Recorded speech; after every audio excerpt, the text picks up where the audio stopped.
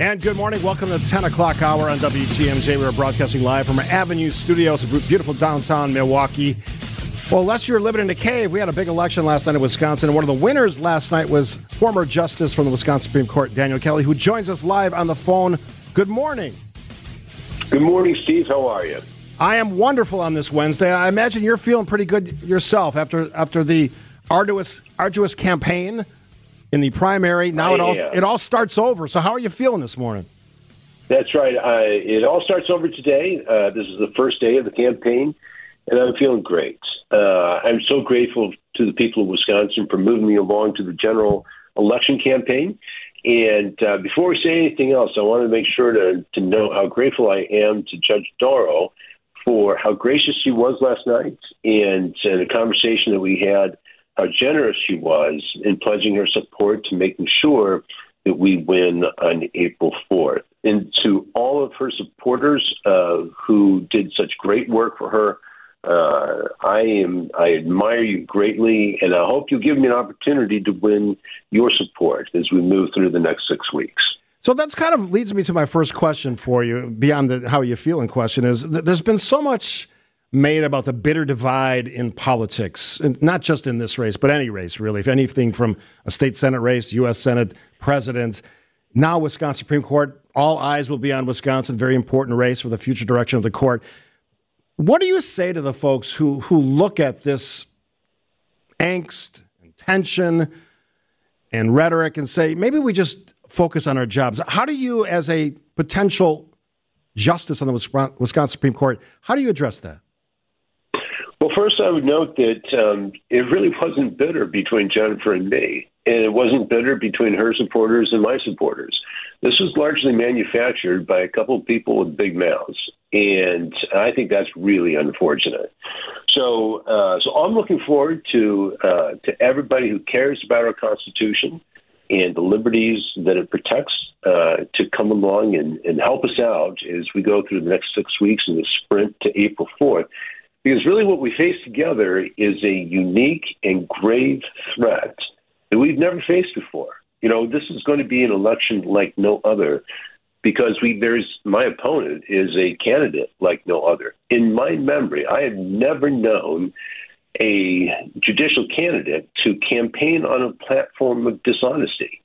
But that's what my opponent is doing. She is promising that if she makes it to the Supreme Court, she's going to place her thumb on the scales of justice, and she's going to make sure that the cases turn out in a way that comply with her personal values rather than what the job of the court actually is, which is simply to say what the law says, and make sure the cases turn out the way the law and the Constitution require. So that is that's a grievous and an ancient form of dishonesty that has been universally condemned for thousands of years. But that's what she promises to bring to the Supreme Court. I think it is just unbelievable that a judicial candidate would do that. But that's the fight. It really is to maintain the constitutional order in the state of Wisconsin, to make sure that we live under the rule of law and not the rule of Janet. So the word Constitution, it comes up a lot in conversations with justices. I had 3 of the 4 candidates on my show. Is it a originalist interpretation of the Constitution? Because we know that the Constitution and the law evolves. It's interpreted by justices. So, like, I understand that there are the elements related in that piece of work, but it is in our country's history, but it is also can be interpreted. So a justice, I think you would agree, has to understand both the original meaning, but also the modern interpretation, no? I actually don't agree. Okay, tell me why. Yeah, so our Constitution does change over time, but it changes according to its own provisions, same as with the United States Constitution. So, for example, Article 5 of the United States Constitution provides for the amendment of that document. And similarly, Article 12 of the Wisconsin Constitution provides for the amendment of that document. And I studied both of those provisions really carefully. And what I found is that it assigns zero role to the courts in changing that document. That is a conversation that is the people of Wisconsin and the United States have reserved to themselves with their legislators. So I completely reject the idea that any justice gets to change the Constitution or interpret it in brand new ways that it was never understood to mean. That is a fundamentally illegitimate project. So our job is to discern the original public meaning of the Constitution and apply it. And if we do that, if we do it faithfully, then one, that preserves the rule of law. And then two, it allows the people of Wisconsin to know, well, look, maybe there is a change to the Constitution that's needed, and then they can start that conversation with their legislature, which is the one that has the role in leading that change. So that is the single biggest difference between my opponent and me. She believes the Constitution is something that is new every day, that she can craft and mold to her personal tastes and desires. And I believe that the office of justice is created by the Constitution, and the authority that we use is loaned to us by the people of Wisconsin. And when they've made that loan, they've told us that they want us to do one thing, just one thing. That is, decide their cases according to the law. And they've told us they're not interested in whether we think it's a good law or an effective law or efficacious. They tell us that they have an entirely different branch of government to have those conversations with. They call it a legislature. So our role is simply to apply the law as it is. But that's the constitutionally assigned role.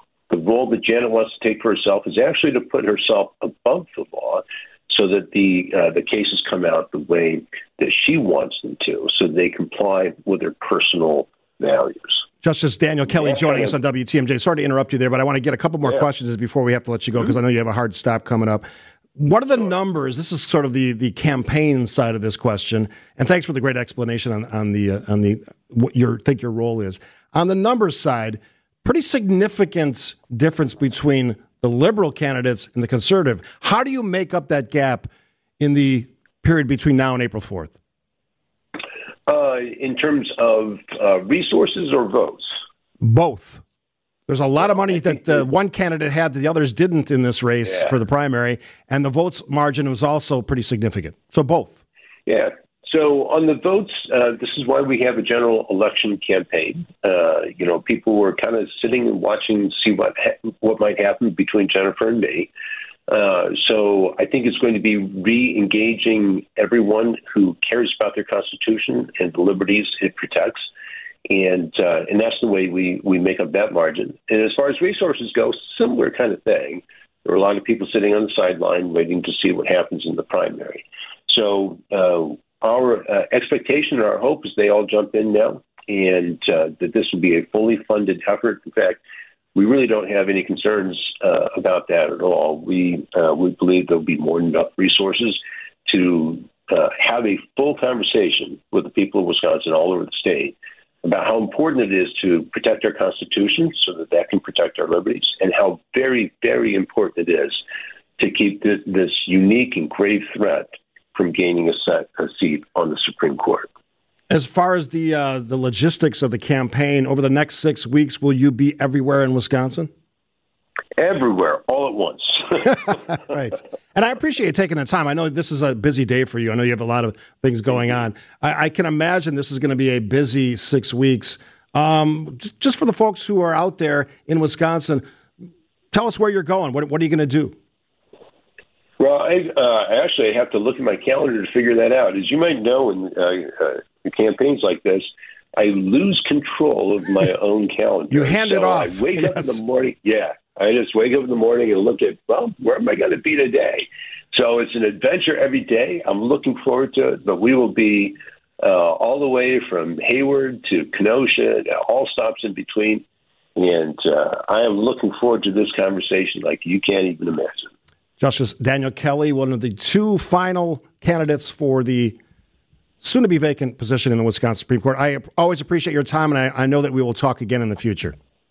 I will look forward to it. Steve, thank you so much for having me on your show. Absolutely. You're listening to WTMJ.